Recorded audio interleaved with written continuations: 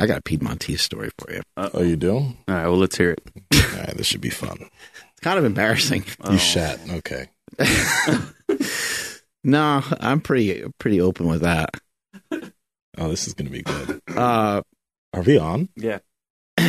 So our boy Joe at Piedmontese, yeah, I kind of heard through the grapevine that his dad was really sick. And then maybe like 2 weeks ago, I thought I heard that he passed on. So I was like, man, that fucking sucks. I was like, I like Joe, love Piedmontese. I'm like, I got to give that guy a call, see what's up, see how he's doing, check in on him, send him my condolences. So I waited a little bit because, like, I know, like, after someone dies, it's just, you get flooded with phone calls and all kinds of stuff. And so I was like, I'll give it a beat. I call him up. I say, hey, man, I'm so sorry to hear about your dad. Just wanted to send my condolences. I know it probably doesn't do anything, but, you know, just thinking about you. And he goes, oh, Mark, he goes, that's great. But he goes, my dad pulled through. He's still alive. Okay. I was like, that's some amazing news. I was like, but I feel like a fucking idiot. And so we both were we were laughing about it. But I guess his dad got really sick. He had like some sort of thing with his pancreas or something like that. But anyway, he pulled through probably from eating some of that meat. Probably. And so anyway, I said, all right, Joe, well, the real reason I called is because I need more meat. So I got right to the point and got some flank steak and some flat iron steaks and some fillets. Enough small talk. This is really what I need to do. Yeah. Oh, now good? Okay, let me get some steak. Yeah, right. Well, that's dope. I had the center cut ribeye again last night. I was actually looking for a full fat ribeye, but I don't think I have any more left. I've been eating all of the fats. You just transferred. It's the good side. Well, no, so what's happening? How sad is it when you go through all the meat? The worst feeling ever. You eat it all, and you're like, wait, what? Well, it's funny. Like I'll be talking, I'm low, talking to Nsima about it, and he's just like, "Yeah, I still have whatever it is left." And I'm just like, I got to feed 3 people in my house, so like it lasts like a couple weeks, So like it goes fast, unfortunately. But yeah, keep tabs on it. Yeah. So whether it's the high fat or the low fat, like it just tastes amazing. So it kind of doesn't matter because I will adjust like throughout the day. Like if I eat like a low fat like center cut ribeye, then maybe I'll have like eggs or something. Like I'll compensate. Versus the other way, if I have a full fat, I'll probably drop the carbs a little bit with that meal. You had kids. That's your responsibility, brother. Yeah, don't take that out on me. You can kick them out of the house. Shit. You could just all my steak. Just go to the store and don't come back one day. Oh. Say you guys get some milk. Go get a pack of cigarettes. Say, all right, everybody in the house got to eat this steak. This shit's mine. Put your name on it. Go get some store-bought stuff. That one's for you guys. That'd be so mean. It would be. Or just tell them it's Piedmontese and be like, my wife made some amazing meatloaf last night. I'm not usually a meatloaf fan, but she took the 96 lean ground beef. She cooked some bacon as well and put it in the meatloaf. It was just like, it was off the charts. This will be interesting. Nsima, do you know what meatloaf is? I knew someone was going to say it's a loaf of meat. All of my, hey, this ain't even nothing, but like all my friends in high school, all my friends of Mark's complexion in high school, they're always talking about meatloaf. I'm just like, what the fuck is that? The fuck is meatloaf? Yeah. It's like a meatball. It's like a giant meatball. Yeah. It sounds like it's really good. I've just never had it. It's delicious. Yeah. My whole life. Smothered in like ketchup. It's like really good. It looks like it's no, seriously. Yeah, no, it's good. Have you had meatloaf? Yeah. You had? Yeah. When was the first time you had meatloaf? I don't know, but I will say that my sister-in-law, who is of the same complexion, is the last time that I had it, and she's from Virginia, so she's from the South, so she knows how to cook. Oh yeah. So that shit was delicious. Southern meatloaf. And so I was like, can we redo this with like Piedmontese 96 ground beef? And then we'll use some G. Hughes ketchup all over it, not that full like sugar stuff.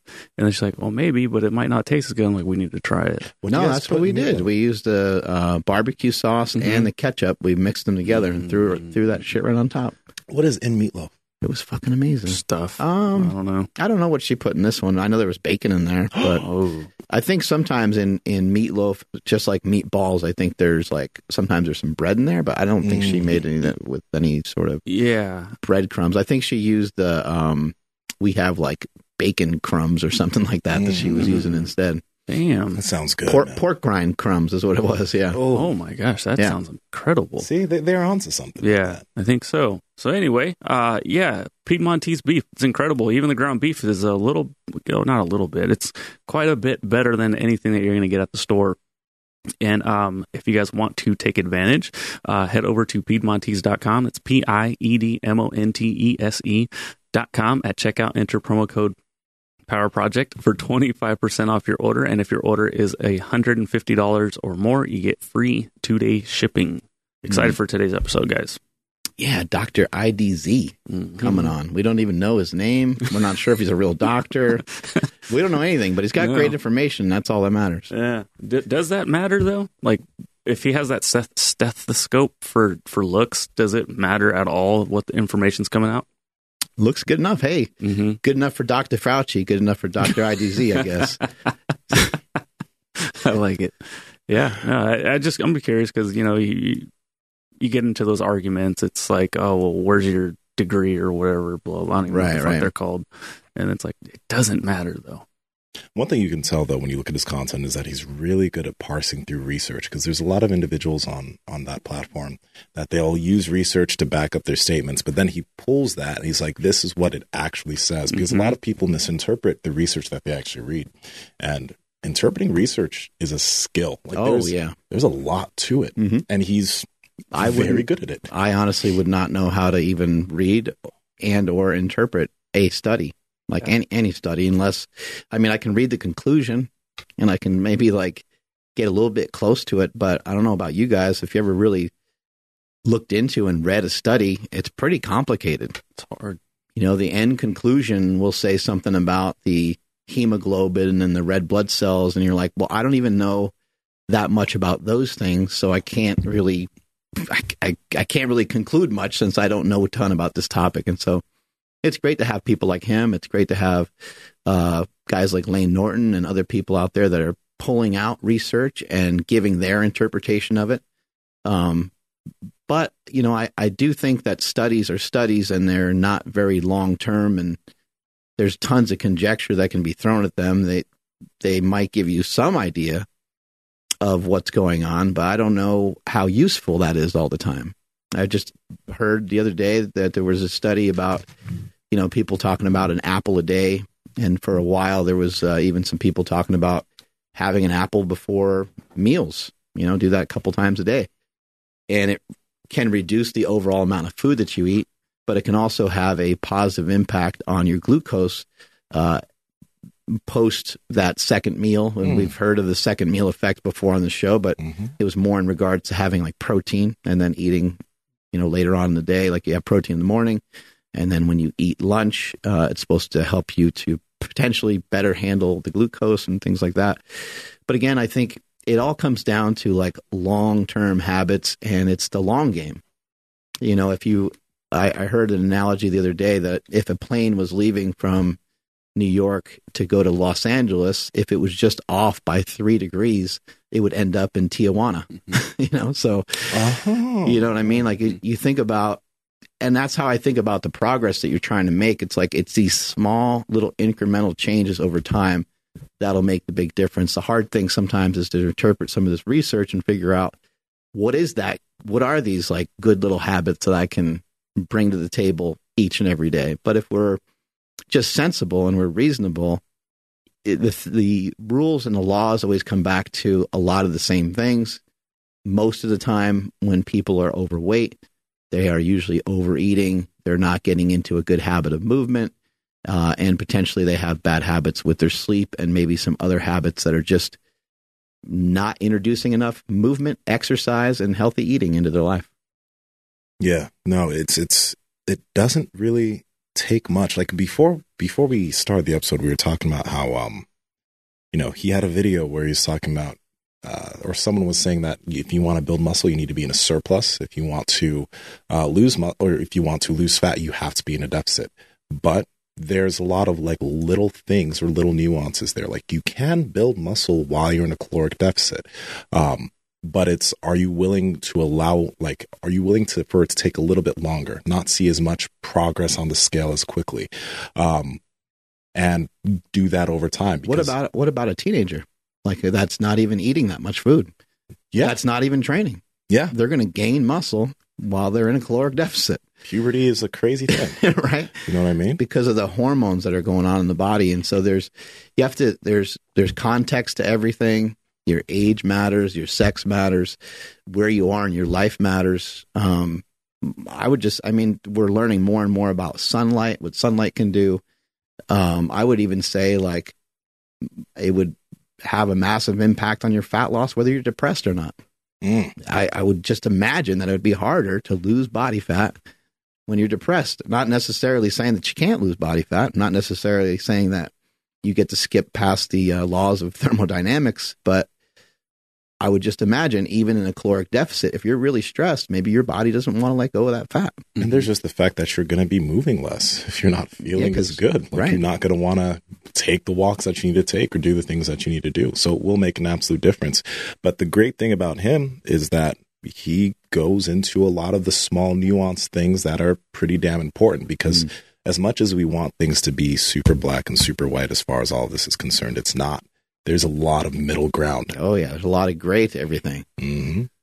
I think when we think about people that are in shape, we just see such a wide array of folks that get into good shape. Sometimes there's PEDs in the history. Sometimes there's great genetic potential in the history. Sometimes there's a combination of those two things. And sometimes there's a combination of all of those things along with somebody working their ass off. We also see some people that maybe don't have as much focus. Maybe their whole goal isn't to be shredded, but they're super lean just because that they've always been that way. And they've had these habits from the time they were a kid. Maybe they played soccer. Maybe they were doing track and field. Maybe they've always been on the thinner side. And so therefore, maybe it's a little easier for them to be lean. And then we see people post on social media and we kind of get confused on like, which person should I follow their method? But there are some people, like in my opinion, the best way to be the most jacked and to be the leanest is to never get fat in the first place. So people that have grown up to be somewhat of hard gainers, that might not be the most ideal thing to like look super jacked. But if you look on social media and look at most of these guys that are really shredded, I would say that a massive majority of them are probably people that have never really acquired much body fat in their life before. And so it's just interesting to try to figure out like who's got it right, who should I pay attention to. But there's a lot to be learned from really everybody, in my opinion. There's a lot to be learned from everybody. And there's like, it's important to not try, like, if you find somebody and let's say they've always been in shape, I think something that's valuable is looking at what are the habits that they have, because some people look at that and say, oh, they've never been fat, so they don't understand my experience. But if you're in a place you don't want to be, maybe you could try to pick up some of their habits to get to where they're at, because even though they've never been through the hardship that you're going through, that you've been through, you could pick up the idea of daily walks, the idea of not having snacks in the house, these things that they do, and implement those into your lifestyle to get you from there to ideally somewhere close to where they're at, because they're obviously doing something that allows them to maintain that. So what are those things? Because those are universal, despite them not having been super big before. Those things are universal. So how can you implement those into your life right now? That's the big deal. I think it's a huge myth that people think that you have to have gone through something really horrible in order to have great advice. It's a fallacy. It really is. For someone to give advice on being lean, it helps if they are lean. I mean, I think that it's impressionable, but it also doesn't necessarily make them more knowledgeable because they lost 100 pounds. And it doesn't make them any less knowledgeable because they've never been over 10% body fat. The information is what needs to be able to stand up to criticism, and not necessarily the person or the way that the person is, or even some of the things that the person is doing. But it's the information that is being shared that you need to try to poke holes in. And sometimes you'll find out that some people, you can go a couple layers deep on the information that they have, and it's hard to really move them. And it's hard to, like Lane Norton would be somebody like that, or even Dave Asprey. The guys are on opposite ends. And if you go a couple questions deep with Dave Asprey, he's still going to be able to talk in a way that might leave you kind of confused. But Lane Norton could kind of do the same thing, because they know like the molecular structure of protein, and they can kind of break all these things down into these smaller kind of minute amounts. And so there's a lot of great information out there, and I'm excited to talk to Dr. IDZ today, because his information seems to be very like general, and the way that he explains it is super simple. And so it'll be nice to kind of see, to also test him a little bit, because he hasn't been in a long format type thing like this. He normally is hearing what somebody else said, and then he's researching that, and then he's coming back with his points of view. On this show today, we're just running shit kind of live and throwing stuff at him. So I'm interested to see how much he really knows versus his ability to kind of like research stuff. It'll be interesting to kind of find out. Yeah, no, it's going to be dope. And if you guys have TikTok, you should follow him. He's Dr._IDZ. He has a lot of really, really good videos on his page.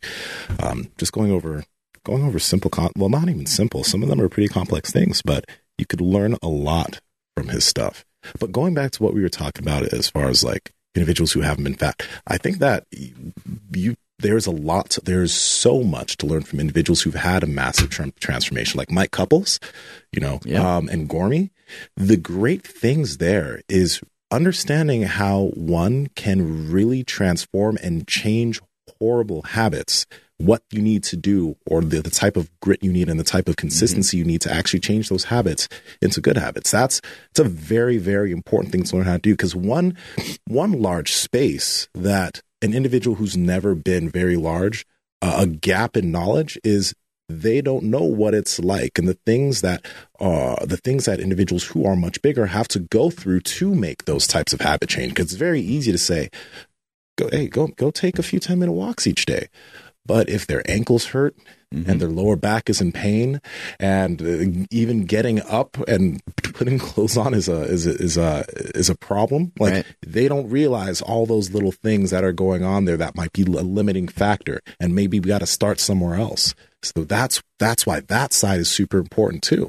I saw Joe Rogan and Michaela Peterson kind of getting into it, and Michaela was mentioning, I think she was talking about her dad. She was saying he couldn't exercise. He didn't have the energy for it.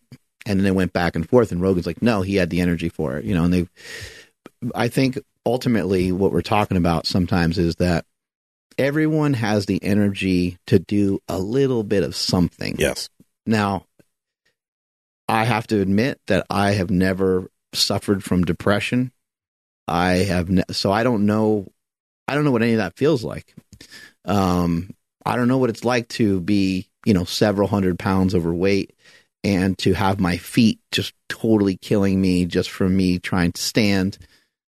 However, regardless of circumstances and how awful they might be, we see time and time again individuals picking themselves up at some point and saying, I am going to work on doing a little bit more than I was capable of doing yesterday, even if it's a tiny amount, and then having that turn into a discipline that they adopt over time.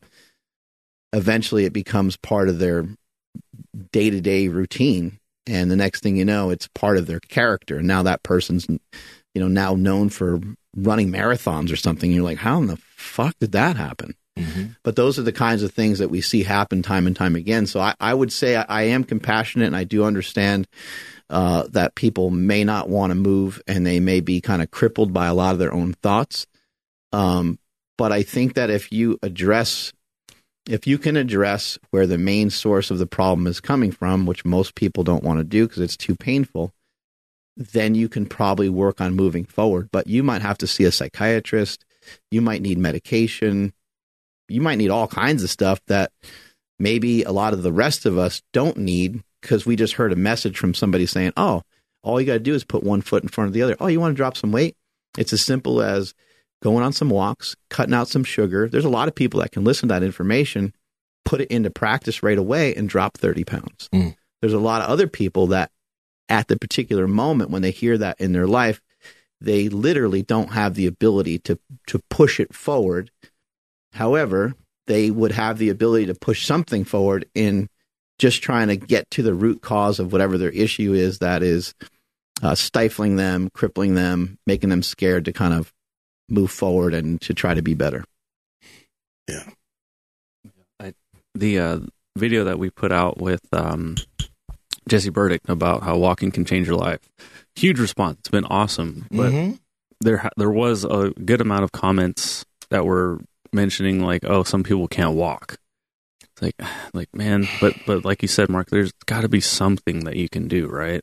Now, unless they're bedridden, like I would have no idea, but I guess that person could still do something. Yeah, I mean, you could potentially be like, unfortunately, in a wheelchair or something, or have some sort of thing that's keeping you from taking any sort of steps. But maybe you can figure out a way to use your arms.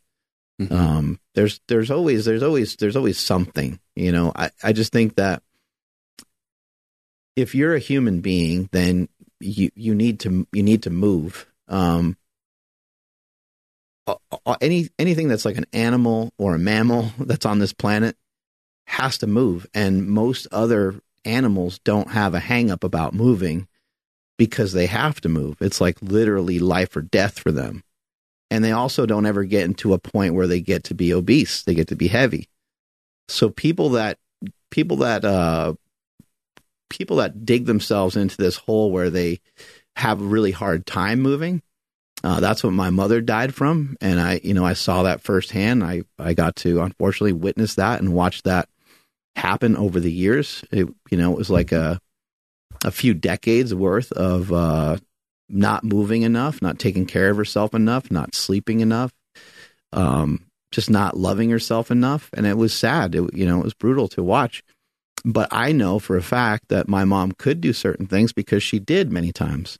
She lost weight a bunch of times in her life, and she was successful with it, and she did a good job with it. But ultimately, it was her mindset that ended up kind of taking her down. She died from a mindset that wouldn't allow her to understand that if she worked on stuff every day, she could chip away at it over a long period of time. Now, this is a woman that was abused as a child. This is a woman that grew up with alcoholic parents. This is a woman that was told she was fat by her dad. So she had a lot of cards stacked against her. But I saw firsthand that she was able to manage it sometimes. And there was other times where she wasn't able to manage it. So I personally believe that everyone can figure it out. But it's not necessarily just a matter of desire, because nobody wants to be in pain. Nobody wants to die. Nobody wants to be considered undesirable, fat. Nobody wants any of those things, really. So it's not just a matter of like wanting to do it. A lot of people do want to do it. But when they go to do something, they get punched in the face so hard, it hurts too much for them to have a good enough positive experience with just walking to the mailbox to the point where they don't want to try it again the next day. And if you were to think about yourself, if you went to try anything, you went to try something, somebody just said, hey, jump off this, you said you jumped off kind of like a cliff, not too long ago, jump off this 20-foot cliff. It's amazing feeling, and you're like, all right, screw it. You do it. And you end up like just with a crazy panic attack. You have to go to the hospital. They're checking out your heart. They're like, man, like, I don't know what you were doing, but like you could have died. Are you going to go back and do that again? You could do it again. You could say, well, it's just mind over matter. I got to figure that out. You could go back and try it again, but would you really want to? You might, in your head, you might think that was kind of a cool experience, but that the risk to reward was not good enough. And so I think people tend to, they stick with what they're comfortable with. You're not going to really hear anyone ever say, "Oh man, I've been so stressed the last couple of weeks. All I've been eating is chicken and broccoli."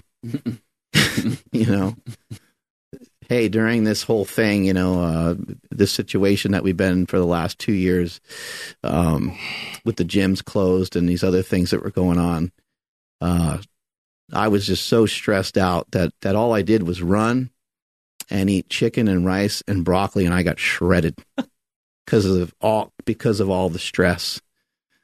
People don't want to be fat. People don't want to have negative interpretations of their stress, but it's what we do.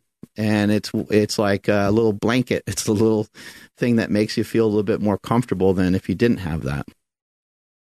Sheesh. And honestly, that's I get it that some people can't walk, but that's an interesting response to that video. Because, yes, some people can't, but when we look at the general population, is that a bad suggestion? Especially if the video is titled, "Walking Every Day Will Be Beneficial for You." It's interesting that there's going to be a person in the comments who's like, "Yeah, well, some people can't walk." Like, right. Are we supposed to have all the answers right here? Right. I'm sorry. It's hard to point to people like Tyler Bray just because he's such an animal. But that guy doesn't have, full use of his legs. And Brazilian Jiu-Jitsu black belt, jacked as a motherfucker, doing bodybuilding shows in here. Just Olympia top 5. Olympia top 5. The guy is just, it's ridiculous. But one thing I found interesting with him and some other folks that have been in here, that have had crazy injuries and things that have happened to them where they sometimes don't have legs or they only have one leg, is the setup that they have to go through just to get themselves to a particular point. And that's my main point, is like, I've seen people with circumstances where they're way behind. They're miles behind other people in terms of their convenience to be able to do a certain thing, but they still figure it out. Watching Tyler trying to figure out how to put chains on his body so because he can do pull-ups all day like there's no tomorrow. Him trying to figure out how to, do weighted movements like that. It takes him a while to get it set up, but he's still over there doing it. He's still getting it done. We got IDZ in the house. Oh my God. I wonder if he's going to have that's his name.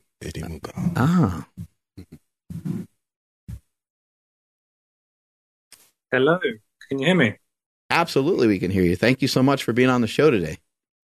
No, thank you very much for having me. I think the sound is coming from my laptop and not my microphone.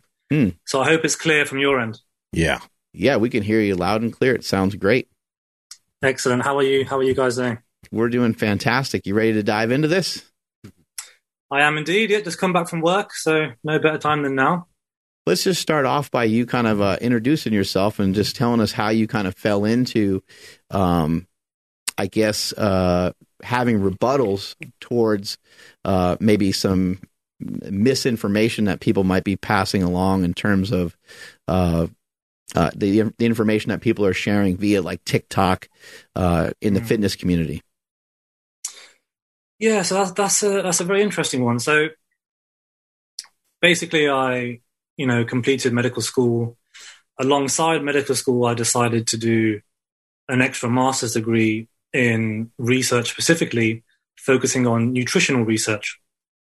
And with that comes a lot of education into the limitations, how nutritional research is conducted, what are some of the pitfalls and things to look out for. And what I found was that nutrition research as a general topic is perhaps one of the most heavily debated kind of science fields due to the intricacies and the difficulty of actually conducting nutrition research in and of itself. So even if your question, the hypothesis that you are proposing is completely sound, when you go to conduct a study, many, many different issues arise. And that's just the nature of nutrition research. And this has become more apparent when you look in the online space, where people, will take a research study and they will perhaps misinterpret what's going on, or they may draw conclusions that aren't quite justified based on the science we have available. So that's what I found. And, I'll get tagged in probably 15, 20, 25, sometimes 40 videos a day. And, I can't respond to everyone and I can't reply to everyone. So I then started to become tactical as to which videos to respond to and which ones I thought would benefit the audience and the general public most. So that's kind of how I came to, start to try and correct some common misconceptions, as I'm sure you've seen on my videos. We cover lots of things like, the anabolic window, is it all just about calories, meal timing, as we've talked about, Mark. So there's just a lot of misinformation that I believe we need to take an objective approach and we need to look at the evidence we have available. And I do my best to, stick to what the evidence says to the best of my knowledge.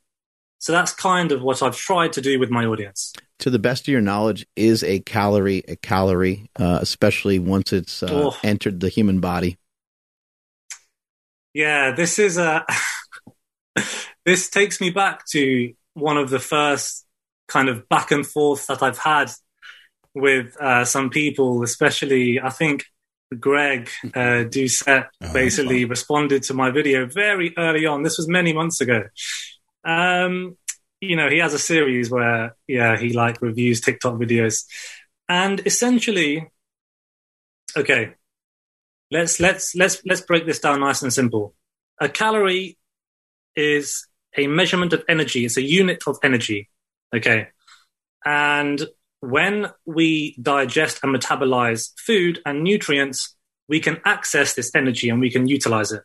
So it's just a transfer of heat, a transfer of energy. So that's number one. So of course, when you have 1 calorie and you ingest 1 calorie, no matter where the food is coming from, it is still 1 calorie. Yes, of course. And when it comes to weight loss or weight gain, the overall calories will always be the most important factor. Now, however, when it comes to optimal health, well-being, and your metabolism and all other aspects of life, the source of those calories and how your body utilizes it is, of course, of utmost importance. So a lot of examples I give are, when we look at calorie-matched studies, different sources of calories can have drastic changes on our metabolic health, our appetite dysregulation, hormone function, even stress management, sleep quality. Loads and loads of avenues come off. And when you actually dive down into the effects that different calories have on our health, you then start to notice the nuance and the vast field of information that's out there. So in the basic sense of the word, yes, a calorie is a calorie. However, health is just so much more than that. And I think people need to distinguish between why are you trying to define a calorie in its simplistic term? If you're trying to define it in that way, is it because all you care about is weight? If all you care about is weight, then fair enough. Okay, a calorie is a calorie. But calories, as we've already discussed, will have different effects on your satiety, will have different effects on the hormones that regulate metabolism, will have different effects on your sleep quality, how easy it is to stick to that proposed calories in the day. For example, if I ate, a jar of peanut butter, which is very easy, a jar of peanut butter contains 2,500 calories. Yeah. Would I be able to go the entire day without eating again? Most likely not. But, but a calorie is a calorie. So surely that should be your daily calories. No, that's not how it works. You need to look at the overall picture and what it's doing for our health. So that's why I get quite frustrated with people that try and make the concept of calorie management or weight management very simplistic, where they just refer to calories. So that's the issue I have, and that's why people have come at me and they've made videos. That's completely fine. Make all the videos you want, but I'm going to stick to a holistic approach to health and not just keep things, down to the basic, simple route. So that's what I've tried. Since we're kind of on this topic of calories, and probably we're going to get to calories and calories out, we should probably talk a bit, and maybe you can explain to us the calorie or the calorie equation with NEAT, thermoconnected food, all that type of stuff, because those are some of the things that people don't think about when it comes to all of this. When people think about being at a deficit and thinking about being in a surplus, they miss out on all those little things that make a big difference on if you're actually in a deficit and if you're actually in a surplus.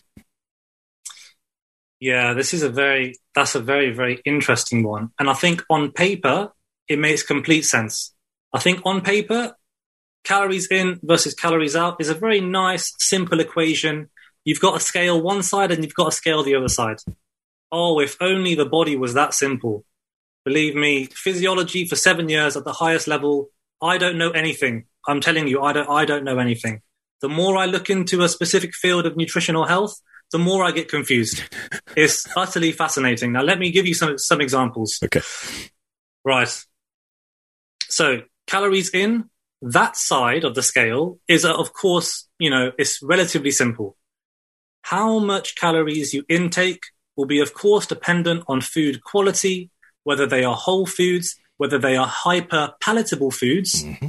Does the body activate the food reward pathway? Does it make you crave more, or does it satiate you? That's what the calories inside of the equation pretty much boils down to. So that's going to be about food quality, all your basic advice, very, very useful advice, but everyone knows these things. So you want to stick to your whole foods. You want to minimize your processed foods. You want to increase the proportion of protein and good quality protein that you're having to then keep you more satiated throughout the day. So those are the fundamentals of the calorie in side of the equation. Now, the calorie outside is super complex. So when people say, oh, you've not lost weight because you're not in a calorie deficit, hand on my heart, I can tell you now, there's not a single person on earth that knows all of the things that affects the calories outside of the equation. There is not a single person in the world. And I'll explain. So even just take something that maybe, someone might not think as being important. For example, your micronutrient of, selenium intake or your iodine intake, or zinc. These things we know now, they are fundamental for the synthesis and the use of our free T3 and T4 hormones. So there are thyroid hormones, right? And if you're not getting an essential or an adequate amount of those nutrients, which are very, very small micronutrients, they're, very, very small measurements, then you could perhaps not be fueling your metabolism as efficiently as we could. Okay. Then you've got things such as one night of a reduced sleep quality for whatever reason. You could be stressed. Yeah. The next day, there's evidence in plenty of studies that your resting metabolic rate will slow by about 5%. And your metabolic rate after meals of that day can decrease anywhere from 20 to 25%. So that's just one night of poor sleep. Then you've got the interlink and the relationship between your daily stressors. So there's a really interesting pilot study done in 2015, which actually starts to put figures on the effect that stress and our cortisol has on our metabolism and our, how does it affect the calories outside of the equation? The funny thing is, cortisol affects the calories in and the calories outside of the equation. So they did a study where they took, a bunch of healthy women, no problems. They ran a lab experiment, or a very tightly controlled experiment, where they monitored their daily stresses of the women before they came in. So the day before, they monitored, what were they stressed about? What's happening in your life? They used validated questionnaires. They found out, which of these women were more stressed than the other women. Okay, fine. They found that in the women that were more stressed the day before they monitored what they were eating and ran experiments, they found that those women, after their meals, they all had set meals. they found that their resting metabolic rate after the meals in about a 6-hour window post-meal was lowered by about 100 calories over the course of the day. So that's just a transient change in your stress and your cortisol levels. And we know that this puts us in a state of, it's a biological stress response. So any form of metabolic state which is not optimal, our body responds. Our body responds by releasing cortisol, and this acts many different ways. So it increases, glucose output from the liver. It increases our appetite because it's a survival mechanism. It can redistribute fat stores from fat underneath the skin, and it can shove the fat towards our abdomen, towards our visceral fat stores. And this is a very, very crucial topic because visceral fat in and of itself is insulin resistant. It responds very differently to the normal fat that we have on our limbs, on our bodies, on our torso. And then you've opened up a whole different kind of worms just because you've become chronically stressed or you have a stressful work. For example, my job's very stressful. I'm sure a lot of things that you guys do or keeping up to date with everything in organization, I'm sure at times you become very stressed.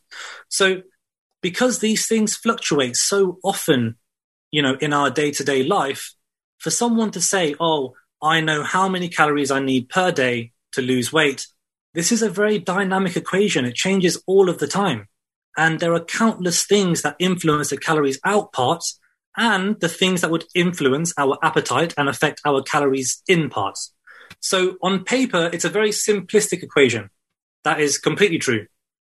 And lots of coaches and, trainers and people online that make educational videos, they will always boil it down to, the 4 main components, which is your basal metabolic rate, your exercise or your exercise activity thermogenesis, your non-exercise activity thermogenesis. I know, Mark, you like going for your walks now, right? It's a very, very good habit to have, and that accounts for a good proportion. Then you've got your thermic effects. Now, but beyond that, in between all of those individual components, many, many things influence each of them individually, which makes the equation much more complicated. Imagine you've got 4 sides to this calories out equation. Off each of those sides, you've got many, many branches coming off each one. And then lots of things affect those. And then these things indirectly affect the calories inside as well.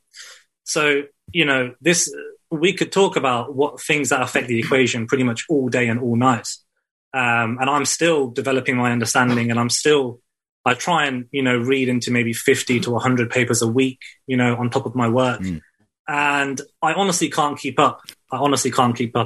It's quite fascinating. What are some big things that you propose would have a large influence on maybe optimizing our output, and maybe optimizing our even what we take in? You mentioned certain types of food maybe helping with hunger, and in terms of exercise, I would imagine like a lot of things probably matter. Like if you ran a mile, let's say like you ran a mile in 7 minutes on one day and you ran a mile in 7 minutes on another day, I would just totally guess that it would matter, even though it's the same exercise, the same amount of work.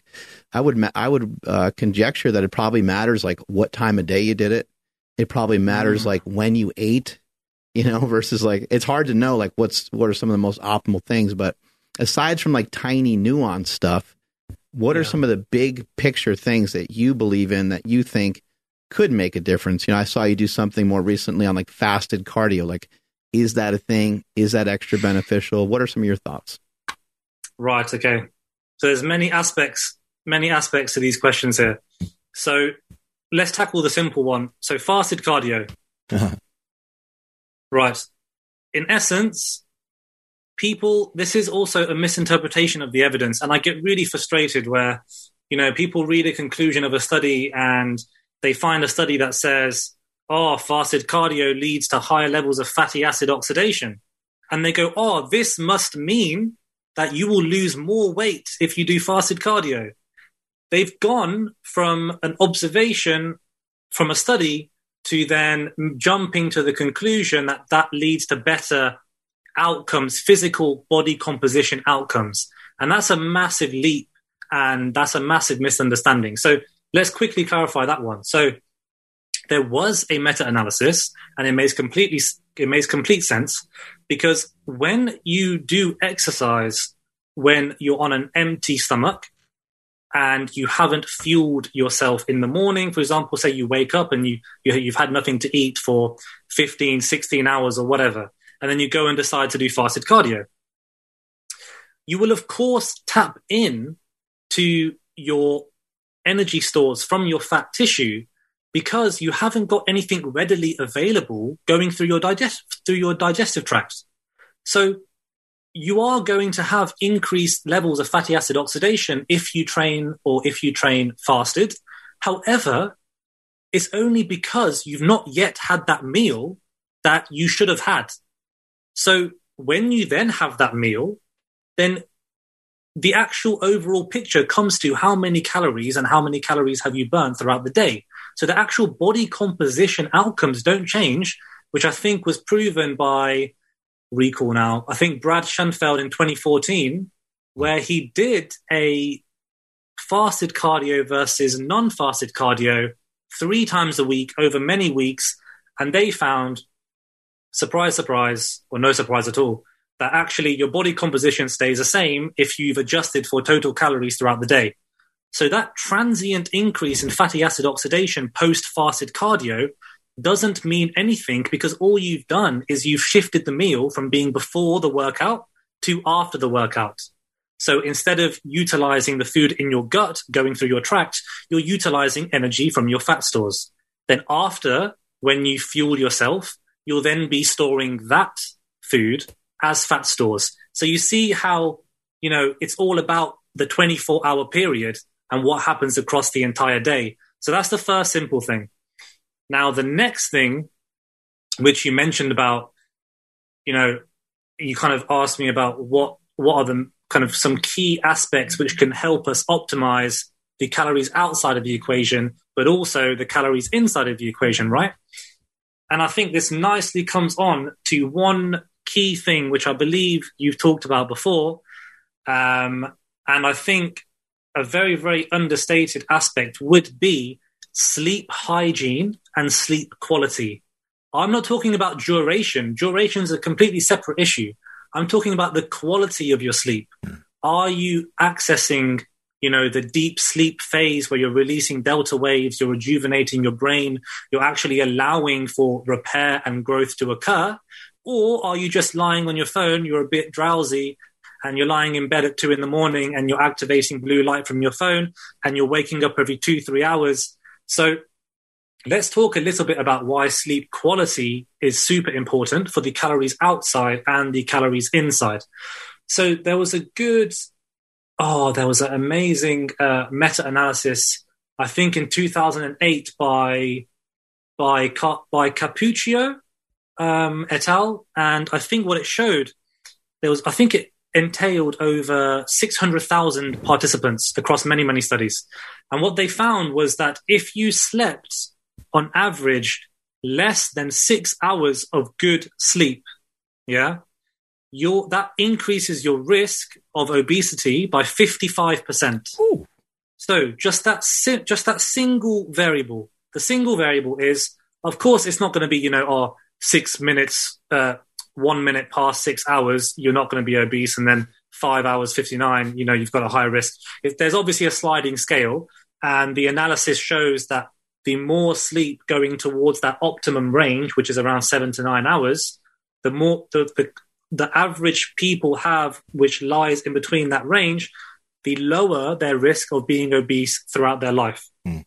And this is for many reasons, because as I've already mentioned with the previous study that I cited, one night of poor sleep can obviously impact your total calories in the next day. So there was a study that showed where you put healthy men in a lab and you forced them to only have 4 hours of sleep. They ended up eating 550 calories extra the next day. Mm-hmm. And that's for several reasons. One, this completely upsets your appetite regulation. So your ghrelin spike and your hunger hormones they become far more, they become far more pronounced. And that's because, once again, sleep deprivation is a state of metabolic stress. Our body needs sleep. So when you deprive your body of the thing that rejuvenates the body, then of course the body is going to become stressed. So that's a form of stress in itself, is, having a chronically deprived sleep state. So when it upsets your appetite regulation, you're going to spike your hunger hormones. It actually decreases the fullness as well by about 25%. So when you actually have the same meal, but just because you've been sleep deprived, you're not going to become as satiated or as satisfied with that meal, and you're not going to metabolize the nutrients as efficiently, as is demonstrated by the figure that your basal metabolic rate will also slow down by 5%. And post meals, the oxidation and the metabolization of those meals is reduced by about 25%. So as you can see, not only does it disrupt your appetite and your levels of fullness, which will affect the calories inside of the equation, but it will also have deleterious effects on the calories outside of the equation by, linking to a poorer glucose tolerance, by, increasing our cortisol levels, increasing circulating insulin levels, and, decreasing our basal metabolic rates. So I think sleep as a whole needs to be talked about more, and we need to discuss ways in which we can improve our sleep quality. And that comes from, sleep hygiene practices. So for anyone that's listening, or for anyone that will listen, looking at sleep hygiene practices as an overall lifestyle measure is going to be absolutely crucial. I'd even argue that having a good sleeping pattern that's regulated, that is good quality and is a similar time every day, if possible, I would argue that that would trump, for your overall life quality later in life, that would trump, no matter how much exercise you do. I think sleep quality is absolutely fundamental to our overall health and well-being. And there's lots of evidence that shows that, poor sleep, and people that do shift work. So like me, I'm going to be on night shifts in a few weeks, and my body's just going to become completely messed up again. And I'm going to have to try and do my best to mitigate the issues, with changing my circadian rhythm and my sleep cycle. So that's a very, very understated one, and people need to focus more on it.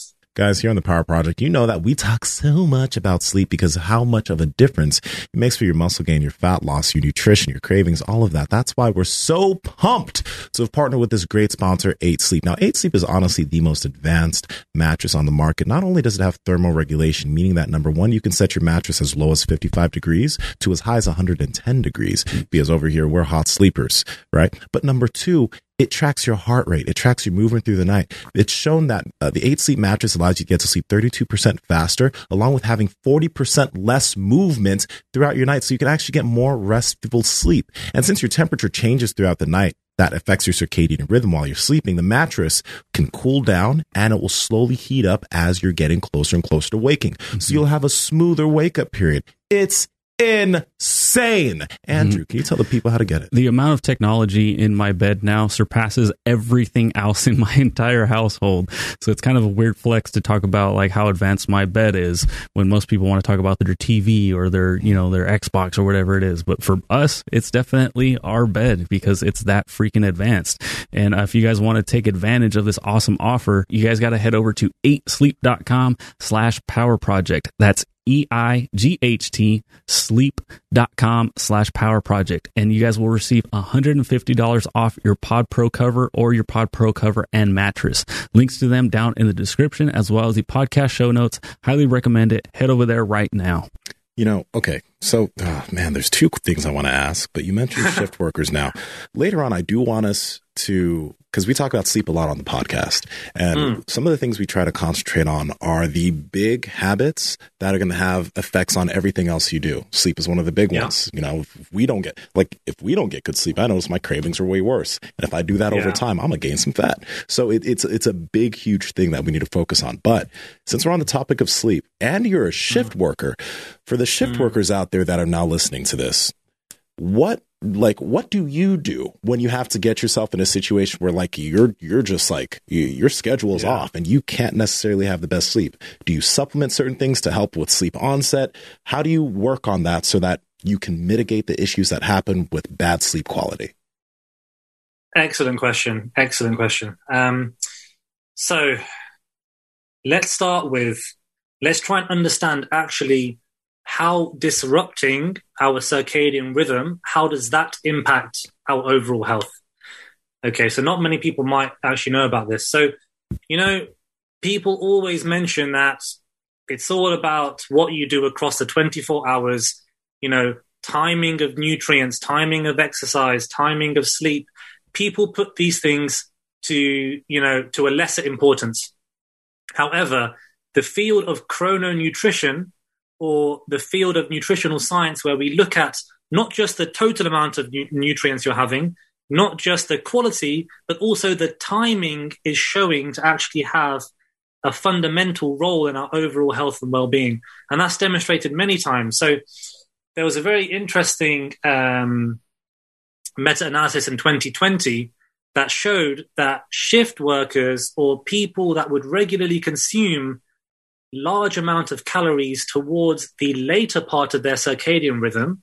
So that means whenever you usually go to sleep, in those few hours before that time, people that consume a large amount of calories near that time, they are unable to regulate their blood sugar levels as efficiently. And we know that blood sugar levels are crucial for overall metabolic health and reducing the risk of cardiovascular disease, metabolic disease, diabetes, insulin resistance, and so on. Then you've got other physiological effects, such as there's some evidence, it's a little bit mixed, but there is some evidence showing that the thermic effect of food closer towards your circadian night can be reduced by around 50%. So 50%, the amount of calories your body uses to digest and process the food, is lowered.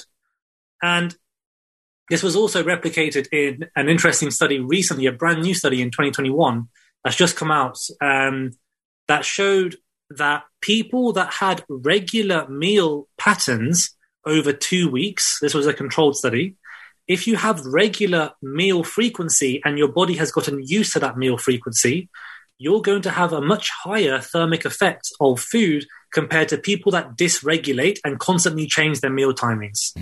So that's brand new evidence, further emphasizing the point that optimizing our circadian rhythm and our 24-hour cycle is going to be very, very important. Now, let's go back to the AM versus PM thing, and then we'll touch on the shift work and how to mitigate some issues with shift work. So when we look at all of the evidence, whether it's weight management, whether it's, cardiometabolic risk factors, an amazing review in 2020 by Hassan Dashti, I think, points out that night eating, or close to your circadian night, having a large amount of calories, actually increases your risk of cardiometabolic disorders. And when people want to lose weight, or when when people start a weight loss diet, or they start a new, they want to make a change and they want to stick to it, they found that people that consume more calories in the evening, they are much more likely to fail trying to lose weight or fail an intervention than those that shift their calories earlier in the day. That's a very, very interesting point, because most people would say, as long as I'm eating my 1,600 calories, or as long as I'm having my 1,800, I'll be in a calorie deficit and I'll be completely fine. Yes, you will be fine if you actually stuck to that. But the point is that you're less likely to succeed if the majority of your calories are later in the day, for the many reasons that we've discussed, such as the physiological effects. We're not as efficient as metabolizing nutrients in the night. We have poorer glucose tolerance. There's evidence that the thermic effect is reduced in the night. And you've got the issue of, Mark mentioned earlier, that, if I go for a mile jog or a mile run on one day, but then I change the time I go for that same exercise later in the day, another day, how does that affect us? Well, if you're consuming most of your energy later in the day, then how are you going to have a sufficient exercise routine or sufficient regime if you're exercising mostly in the morning or the afternoon? you need to sufficiently fuel your body if you want to reap the benefits of your exercise protocol, right? So if you're having the majority of your energy later in the day, you're not actually making the most use of it, because you're going to feel more lethargic. Your general steps and your general movement will be reduced earlier in the day. And there's lots of evidence showing that later in the day, you desire and you crave more hyperpalatable foods. So foods that are calorie rich. I don't know, I'm sure you guys have, you're big guys, gym is part of your life, and you may have a hard, stressful day at work, or you may have had a very, very tiring session, and you go back and you've got access to candy, to sweets, to biscuits, to peanut butter, and you just think, you know what, I just need something calorie dense, and I want to just eat it all in one go. That craving is often associated with later in the day, and that never really happens earlier, because, most of us should be focusing on the whole satiating foods, right? Mm-hmm. So there's some of the effects when you look at meal timing, which is often it's not mentioned as being important, but it actually is important. And if we look at weight management, there's a good few, controlled studies, 2013, there's one in 2020 as well. And there are a couple others that show that when calories are matched, shifting your calories earlier in the day can lead to greater outcomes in weight loss. So one study found, I think over 12 weeks, an additional 2.5 kilograms, which is about, 6 pounds, 6.5 pounds additional weight loss. Another study, which of course was based on, dietitian kind of review and, making sure they're sticking to their diet. There are limitations to that, but that's a whole nother discussion. They found that they lost 5 kilograms more, so about 12 pounds or 12 pounds more weight loss over a few months. So meal timing has a more significant effect on our health than people realize. And for those that argue that it doesn't have an effect, I say to them, well, where is the evidence? Because I've looked very, very hard, and there's actually not much to show that when you have your nutrients, it doesn't have any effect. The overall totality of evidence we have available right now shows that actually meal timing does affect our health. To what degree, we are still yet to find out, as the field of chrononutrition furthers and it expands. But I don't know where this whole notion of it doesn't matter when you eat, it's how much you eat. I genuinely don't understand where that came from, because there's no evidence to actually support it. There's only a very, very small amount. And when you actually look at the overall literature and you conduct your own literature reviews, and you look at reviews by, Hashandashi, and you look at weight loss interventions, you look at dietary adherence, you look at cardiometabolic risk factors, it all points to the fact that meal timing is actually very important. So now we've established that meal timing is important. Let's look at shift work. So people that, are obligated to be up late at night, to eat late at night, like myself, other healthcare workers, construction workers, even people into business, run their own companies. I'm sure you guys have found yourself working late at night a few days as well. You might be on your laptop, you might be researching things, you might be, organizing the next week's worth of, people that you're going to talk to and clients and etc. So what can we do to help mitigate some of the deleterious effects of circadian biology and going against our circadian rhythm? And this is very interesting because, as we've mentioned, some of the major issues with going against our circadian biology is that you're not able to metabolize nutrients effectively, you're not able to regulate our blood sugar levels effectively, and the thermic effect is probably going to be lower, and that's going to have negative implications on our sleep. So what can we eat and what can we do in the night to help address or to help minimize the damage done by all of these different factors? There's only one real answer, really, and that is sticking to whole foods that are high in protein specifically, that you don't cause a massive surge in your blood sugar levels. You stick to low glycemic index foods and foods that don't, that have a low glycemic load, and you combine it with healthy fiber, with some healthy fats, and you have small and frequent meals throughout the time in which you're forced to stay up.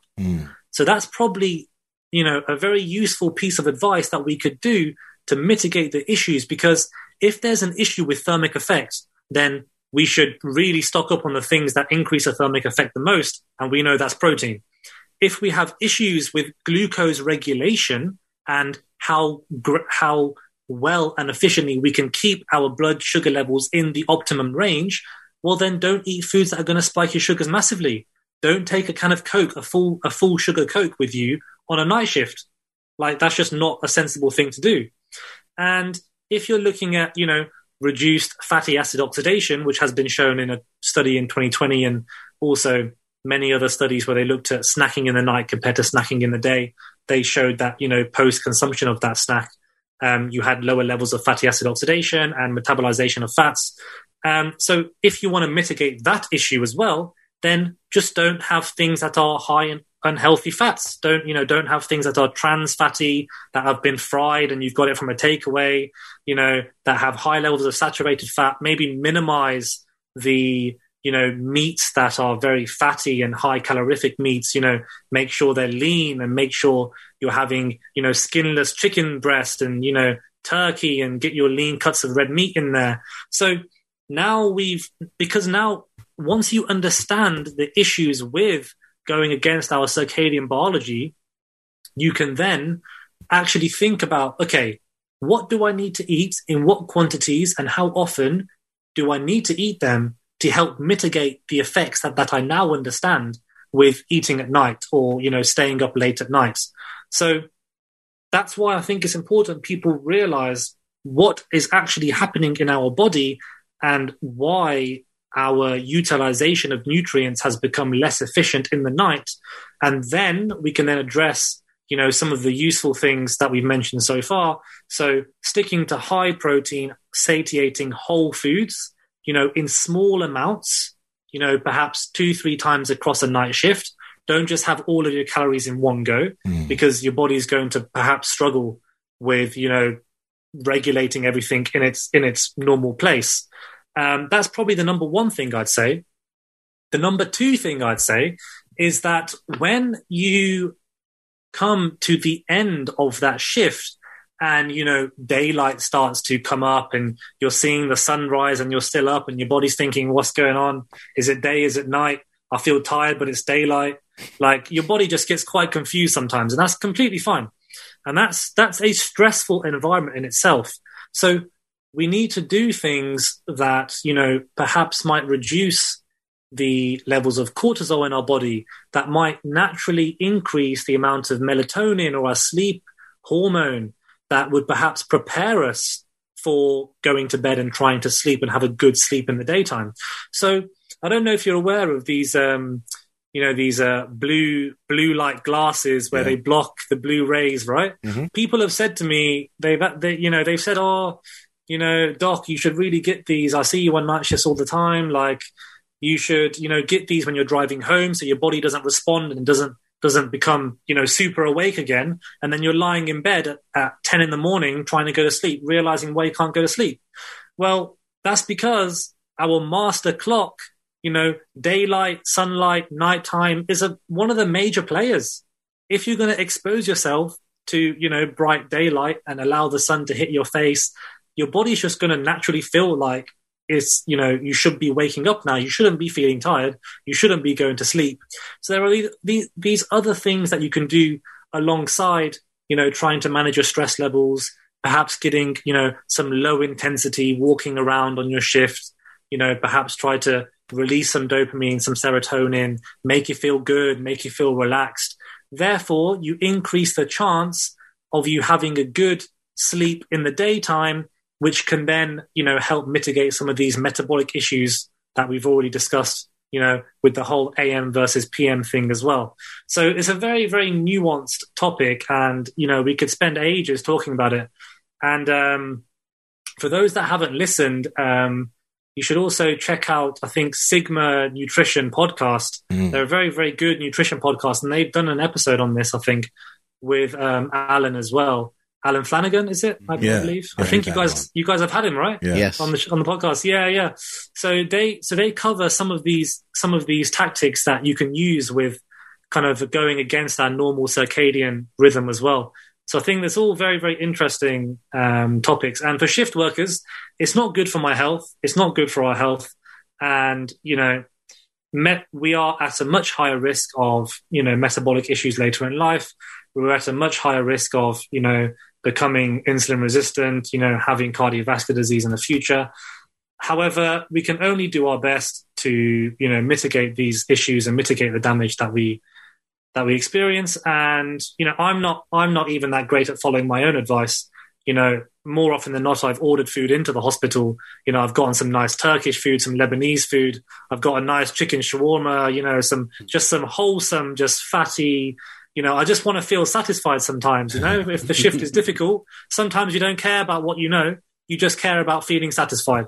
So, sometimes it's easier said than done, and it really is.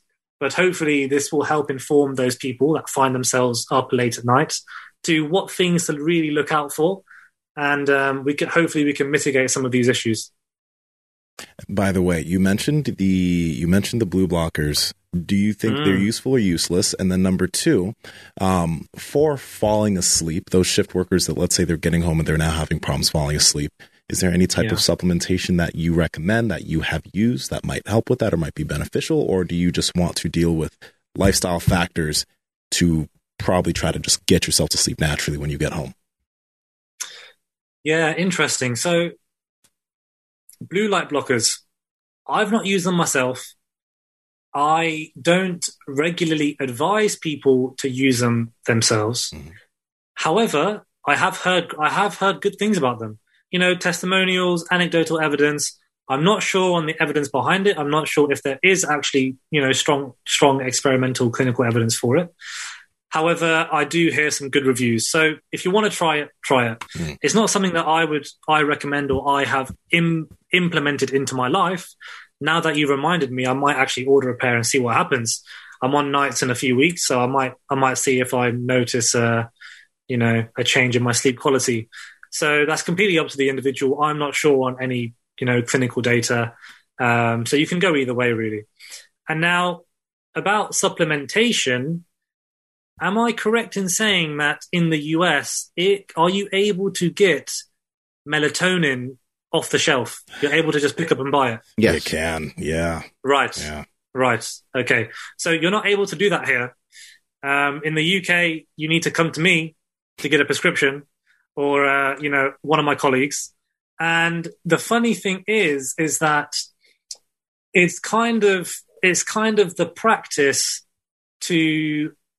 We should always advise to focus on sleep hygiene practices before you become dependent on supplementation, because no matter what it is, supplement, prescription drug, over-the-counter medication, whatever it is, there is always a tendency and there's always a risk to becoming reliant on that supplement you're taking. Mm-hmm. And then the moment you don't have access to it, you realize why you've stayed in bed and you've not been able to fall asleep at all.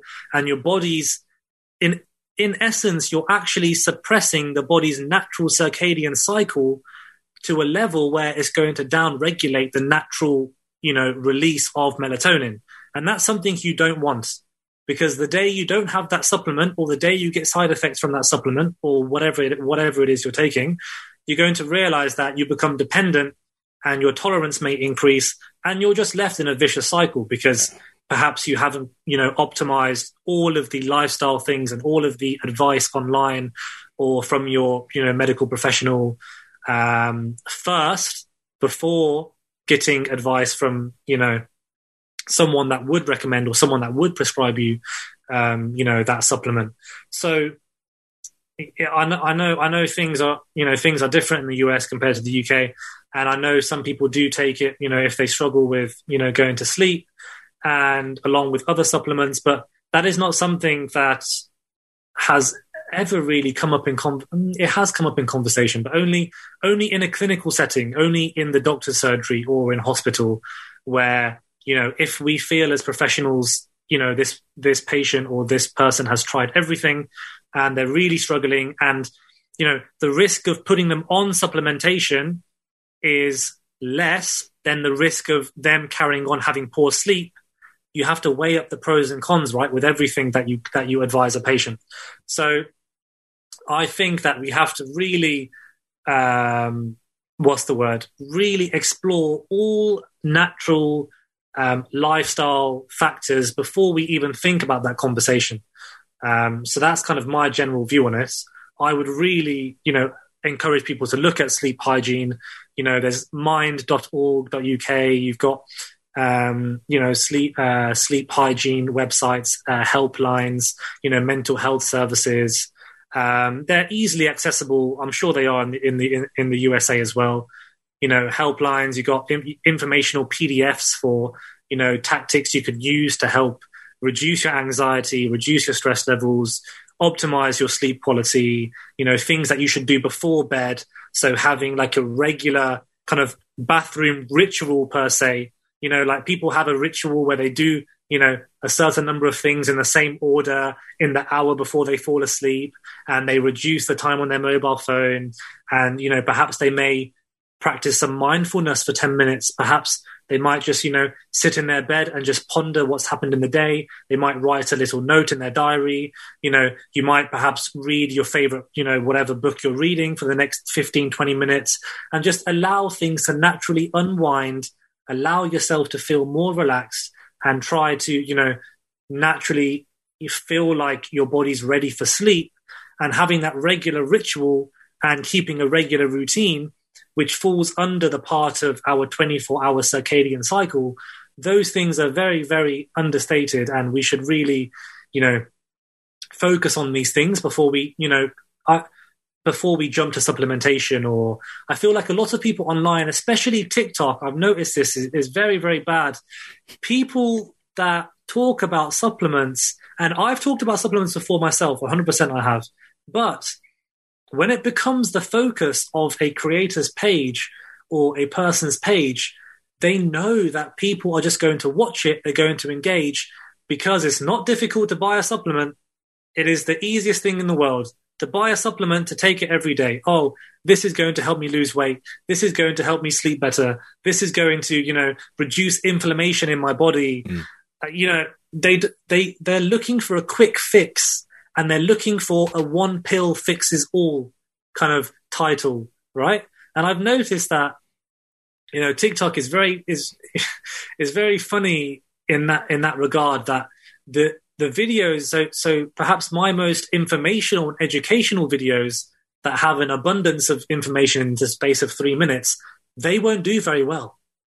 But the videos that do well are the things where people are looking for quick fixes, where they go, oh, this video might be the one that helps me with this issue, or that will finally help me lose weight. I find this whole relationship with people jumping to supplementation or things that you can buy, rather than focusing on lifestyle modification, sustainable habits. Mm-hmm. I find that whole thing just very, very interesting. And it is part of the human psyche that, we want the best rewards with the least effort, essentially. So, that's why I would always recommend lifestyle rather than jumping to other things first, and perhaps seeking counsel from, someone that's qualified or a medical professional, even your family doctor, anyone you've got access to, just to say, hey doc, or hey professional, whatever, hey coach, whatever, I've been trying this and this and this. Do you think, there's anything else I can do before I go down the avenue of looking at things that I can buy to help, any kind of issue, right? So that's my view on it, really. When it comes to something like intermittent fasting, it sounds like from the evidence that you're presenting and some of the stuff that you have talked about today, that it sounds like it might be a better idea to eat during times of sunlight rather than to eat later on in the day. Is that kind of what you think some of the evidence is pointing to? Yeah, interesting. So another avenue that I didn't touch on when we talked about circadian biology and optimizing nutrition for our circadian rhythm is that actually intermittent fasting, the reason why perhaps there might be some additional benefits beyond the calories you're having, is because you are optimizing your circadian rhythm. So when you look at the normal regimes, right, you look at the 16-8 method. You look at alternate day fasting. There's also alternate day restricted eating, where, one day you'd only have about 25% of your calories. The next day you'd eat normally. Then another day you'd have 25% of your overall calories. And usually these eating windows are just naturally earlier in the day when you're awake, right? So, and usually there's a good few hours before you fall asleep. So you're fasting for a good period before you actually put yourself to bed anyway. So the interesting thing is that although weight loss looks to be the same, I think C. Reinders in 2019, another review in 2018 that looks at studies done over a long period of time, over 6 months, and studies done comparing intermittent fasting to normal calorie restriction, where you don't have restrictions on your feeding time. Weight loss outcomes appear to be the same. So that's number one. However, metabolic and optimal health, there is emerging evidence that shows that intermittent fasting is not just a method of reducing your calories. However, it could be perhaps superior in certain regards when you look at things like inflammatory markers, inflammatory cytokines like interleukin-6. And there was an interesting study where they took, obese asthma patients who frequently come in with asthma exacerbations. And, asthma is obviously an inflammatory, you can have inflammatory flare-ups, and that can cause problems with your breathing and a whole host of other issues. And they found that actually the group that was on a time-restricted window for eating, independent of calories, they found that reduced the inflammatory markers more than what you would expect from an equivalent calorie deficit. So there's interesting studies like that, where you find that actually for inflammatory purposes, for, perhaps regulation of our blood sugars, perhaps reducing overall insulin exposure, some of these metabolic and health markers, there may be over the next 5-10 years. I think we will see plenty more studies on intermittent fasting versus calorie restriction.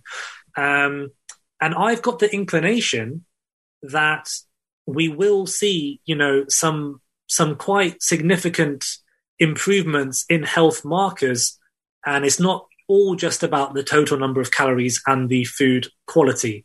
So I believe that you need to balance the potential positive aspects of intermittent fasting with what are some of the negative aspects. So not many people talk about the negative implications, right? When you tell someone, no, you can't eat from any time outside of 12 p.m. to 8 p.m., that is your eating window. Do not eat after that or before that. If you do, you're a bad person and you failed. Yeah. Just that negative, messaging and connotation, you would have to then think as a professional, would advising this client or this patient to do intermittent fasting, are they at higher risk of, worsening their mental health? Are they at higher risk of actually feeling like a failure? Are they going to be less likely to stick to whatever it is you're prescribing them as a professional, compared to the hypothesized benefits over a calorie restriction? So once again, it's a balancing act. And I think the overall message comes that as long as you have the ability to be flexible and you're not going to be completely strict in that regime that you're implementing, I think anyone can do intermittent fasting pretty well, and you can see some, pretty positive results. And that's a whole nother conversation with flexible dieting and what that actually means. And, can you maintain good mental health and good adherence to the thing that you're doing at the same time, reaping the potential extra benefits that you may get from something. So that's a conversation that needs to be had on an individual basis with whoever it is you are talking to or advising. So that's why when I make my videos on these topics, because it's completely down to the individual and the impact it would have on that individual, I'm not comfortable saying, yes, intermittent fasting is a great way to help you lose weight, to improve, your diabetic blood markers, to improve your cardiovascular disease risk. Because at the end of the day, it takes one person for you to do more harm than good, and then you've caused a lot of issues for yourself, for them, and that's just not a good way to phrase things. So these conversations, and no matter what dietary intervention you put people on, they need to be completely individualized, and you need to assess, do they have the mindset that is required to do this healthily, sustainably, and where the benefits outweigh the negatives. Doctor, you've done such a great job of having some great viral videos on TikTok. But I think if you want to take it to the next level, you'll have to start talking about sexual performance. Before we drop off here today, is this an area that you've researched at all? Have you got any good quote unquote tips for us? Because I know we have a bunch of horny bastards listening to this show. That's really funny. The funny thing is, I've been asked I can't even imagine, 500 to 1,000 comments maybe over the past few months being like, Doc, you need to talk about sexual function. You got to help us guys out, help the girls out too. And I just ignore it. I honestly just ignore it. Why? I don't know. I don't know. I think if I started going down that route, I know people would love to watch, and it may get me a lot more followers, and that's completely fine. But I just feel like I need to stick to an overall well-being, nutrition, lifestyle, exercise management, optimizing our metabolic health. Sexual health is well-being. That's holistic. Of course it is. Important sexual health function is very important, and people that have issues with sexual health is actually a very, it's a very validated issue that needs to be addressed. Of course it is. I got one more question for you. How have you been able to stay stick to the subject matter? Because sometimes some of the people that are conjecturing some of your videos, sometimes they're being mean to you too. They're talking trash or saying that you're not a doctor and these things. So how have you been able to just kind of stick to the script and just get the information out there? It's been a very, very tough journey. Very tough journey. I've kind of tried to build my audience on objectivity rather than responding with emotion. I know perhaps responding with emotion would gain more traction. People like drama. People love drama. People absolutely love drama. And at times I have really wanted to respond and really wanted to just, throw the words that I'm thinking out there and just give some haymakers, some verbal haymakers, and just, but you have to understand that as someone that is representing the UK medical field that is fortunate to, have a growing audience and a large audience, and to have opportunities like this where I can share my views, I think objectivity is absolutely crucial. I do not want to be, going down the route of, talking about someone personally, about addressing someone's personal issues or personal views. I want to solely stick to what the evidence says, and I can try and phrase the evidence and the information in a way where it takes aside who the individual is and it just focuses on the words that they are saying. So that's what I've tried to do when I make these responses, even though people have, insulted me. They've tried to report me. They've tried to say, no, you shouldn't be a doctor. Absolutely terrible. You're sending people to their graves. Jeez. I get plenty, and it's not going to stop. However, you can't help these things. However, I think in the profession that I am, and for yourselves, you guys are also professional in your field, dietitians, personal trainers, coaches, pharmacists, doctors, whatever specialty that you are in, when you look at someone's health, I think it's very important to remain objective, to ignore the insults, and just, if you present facts and you present the evidence and you cite your research, more often than not, people will realize, okay, that was a well, articulated response, and we can't really argue here, so we're just going to ignore it. Some people have tried to continue arguing. They've tried to continue responding. That's completely fine. We can agree to disagree. I don't know everything, and I'm sure, as I'm a few months ago when I look at some videos, I've perhaps maybe changed my stance on some things that I may have said based on new developing research or new meta-analyses or just information that I just wasn't aware of. You know, I'm very open to learning about new information. And that's why when I've networked with professionals like yourselves and other nutritionists, dietitians, doctors, you know, we try to share new and exciting scientific information so we can make sure that when we put out a video, it's the most up-to-date, accurate information to the best of our ability. So that's what I try. I try to ignore the insults, and I hope that my patience can remain, you know, at a good enough level where I don't resort to, you know, insulting the people that insult me in a way which is just, it's not quite pleasant really, because I find myself getting stressed. Like, you know, I'll just be thinking about it at work. Say if someone's called me out and they know that I've seen it or whatever, and I'll be getting tagged 50, 100 times in that same video. People are gaining traction, right? The views are coming in. People are insulting me. You can't help but just have it in the back of your mind, and like it, you know, it makes it difficult to do my job.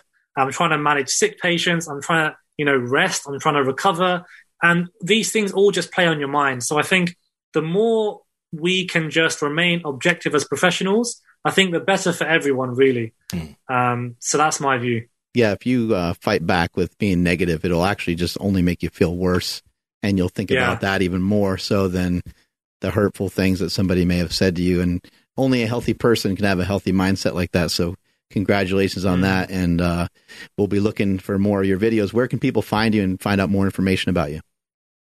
Yeah, so actually I'm in the process. It's a very long process because of work, and honestly, time is so hard to come by.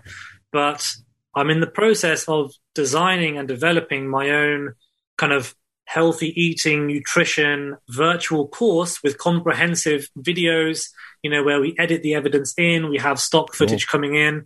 So I'm currently in the process of designing that. Alongside that, I'll have my own website.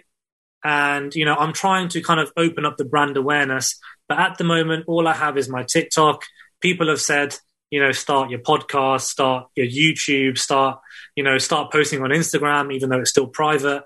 And I just honestly, like, I need to tackle one thing at a time.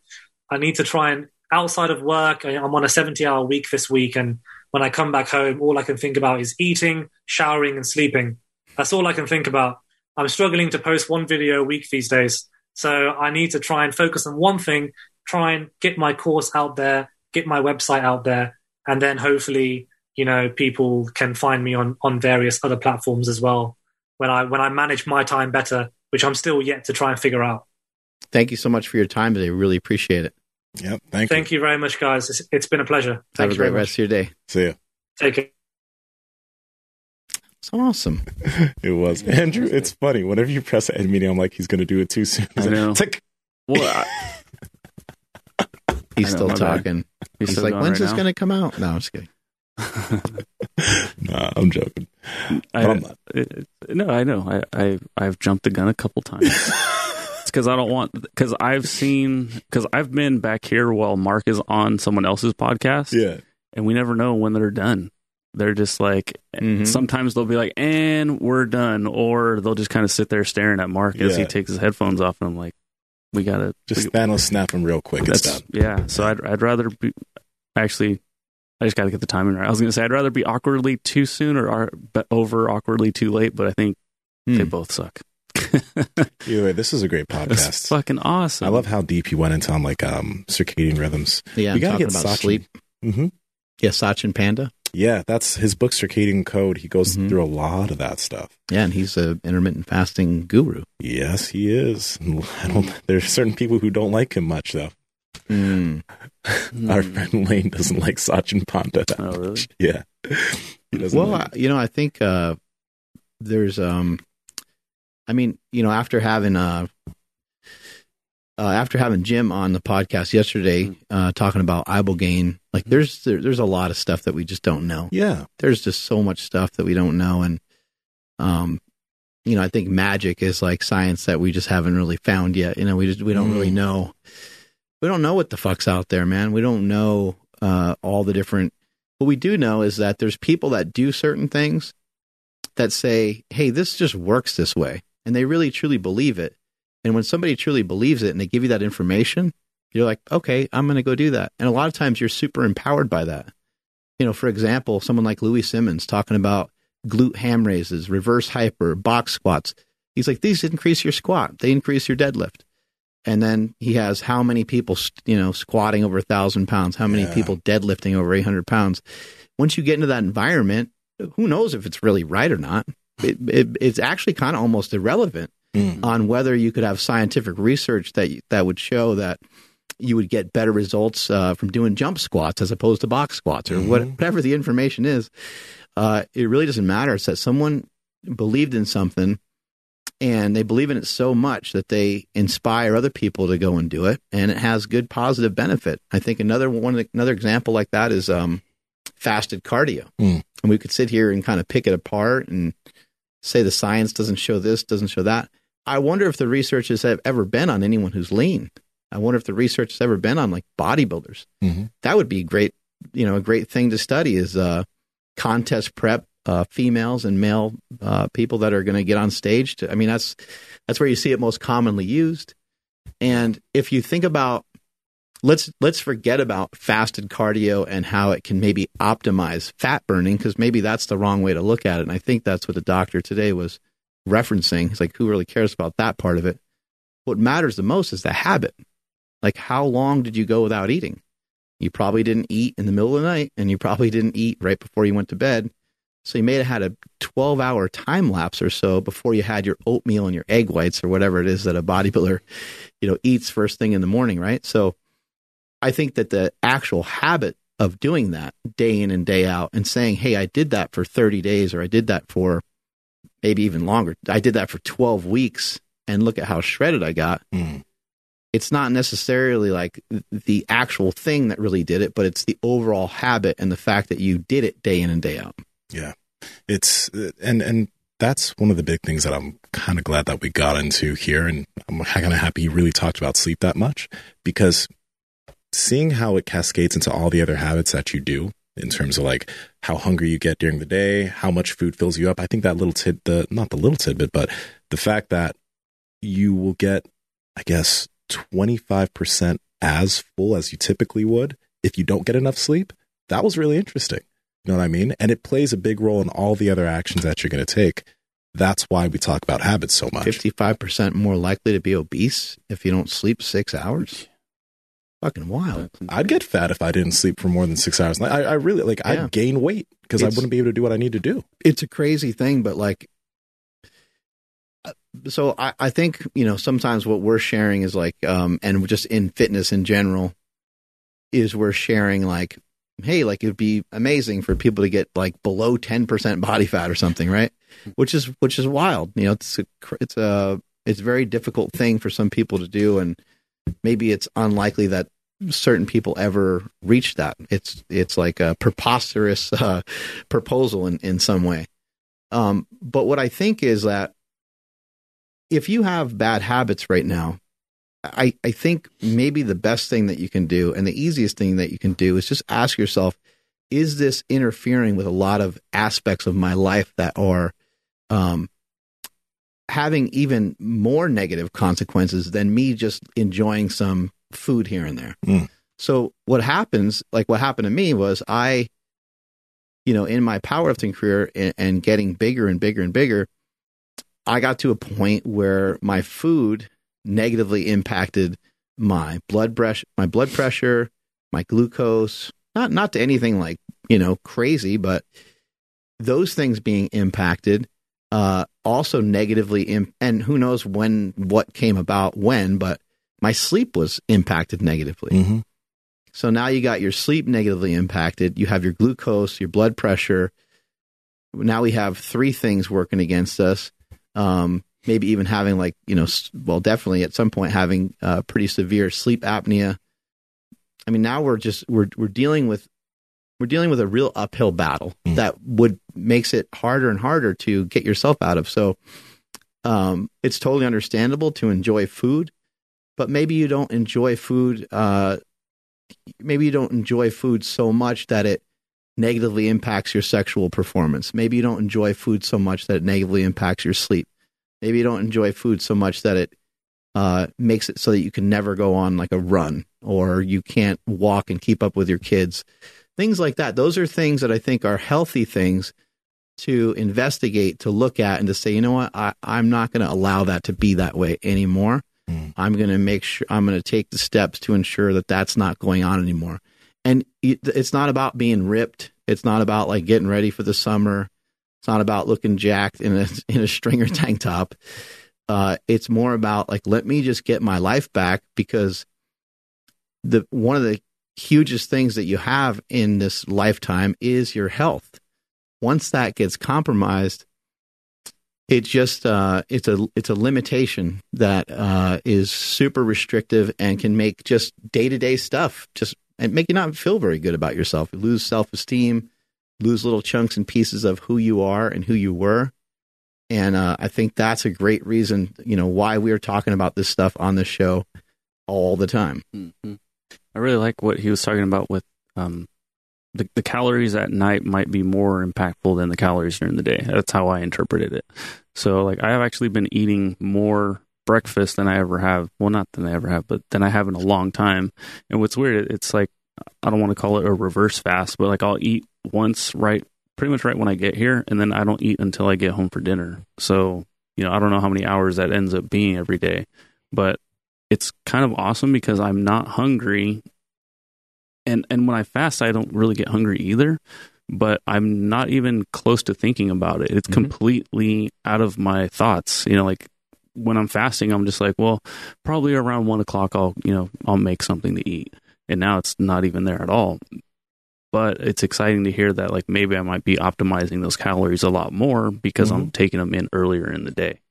And it's really good what you're doing because you're controlling your appetite.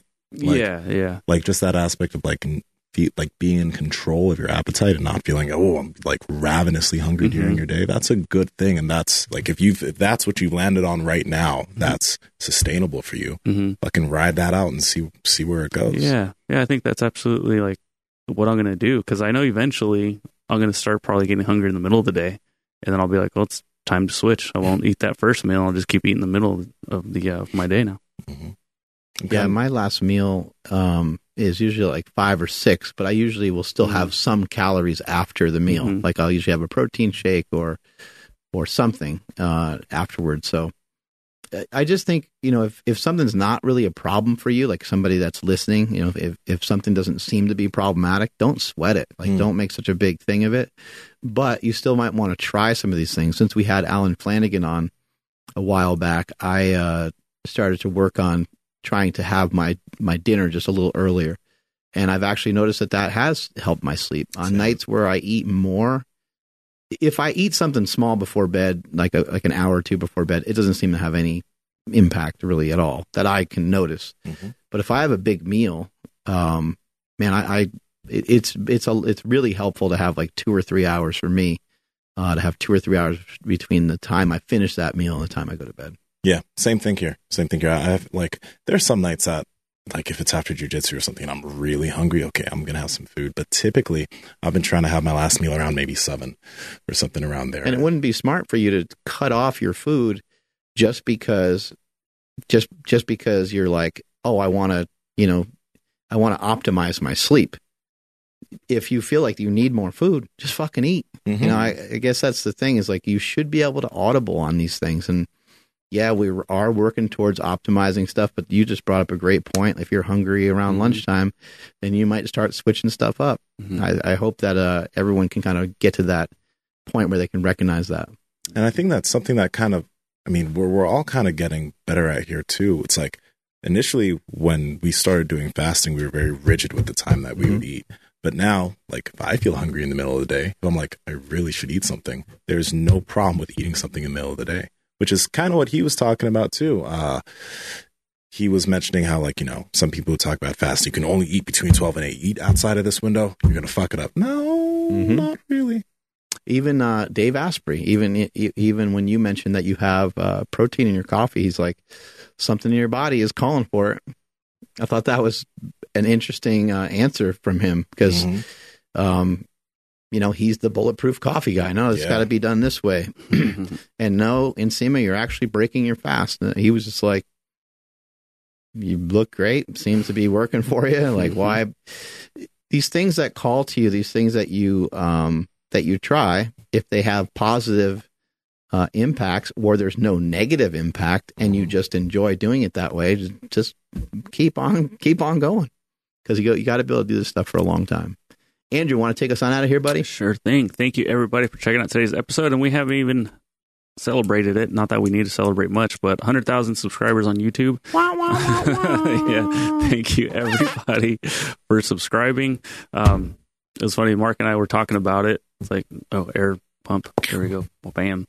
And it's like, guess what happens now? Like, we have to go back to work. A million. Oh, we didn't even talk about it. We have to talk about this before we drop off. Okay. I thought for sure Dr. IDZ was going to pull out like a penis pump or something, you know? Oh, yeah. Yeah, he wasn't about it, though. I know. I was like, hell yeah. He got embarrassed. Which happened. That was cool. Yeah, it happens to some people sometimes. That was funny. Yeah, I was like, damn, Mark, he found another guy that's going to tell us how to extend the length of our junk. We got to talk because a certain company hit us up about wanting to collab with us. We'll talk about it after. Yeah. We might get y'all some pumps. We'll see. Yeah, we can't keep those to ourselves, right? No. Yeah. Anyway, like and subscribe on YouTube if you are not already. Thank you for those that have. And he was literally spitting out. Oh, God. Oh, no. He's losing it. He lost it. Please follow the podcast at Mark Wells Power Project on Instagram, at MB Power Project on TikTok and Twitter. My Instagram and Twitter is at I am Andrew Z, at the Andrew Z on TikTok. And SEMA, Mr. Giggles over there. Where are you at? Go follow Dr. IDZ on TikTok, y'all. He has a lot of amazing information on his page. It's like it's really good. And even you could tell him this podcast, the way he was able to cite research. Yeah. This man, like, he was fucking going looking stuff up in his head. Yeah, it's like fucking Doctor Strange over here. It was amazing. Go check out his TikTok at Nsima Inni on Instagram and YouTube. I'm Nsima Yin Yang on TikTok and Twitter. Mark. Guys, go to markbellspowerproject.com. All we need is your email address, and we're going to send you a free penis pump. So thank you guys for watching and subscribing. And we'll get to that point. I know everyone's like, wait, what? Is this real? It's not loading, bro. We're crashing the site. Really, seminar. Yep. Yeah, we do have our penis pump seminar. Yeah. Andrew just got certified for that recently too. Yeah, Andrew's getting certified for all kinds of specialists, kinds of stuff. Yeah, Andrew will be pumping everybody up. I spit on myself. I'm at Mark Smillybell. Strength is never weakness. Weakness is never strength. Catch you guys later.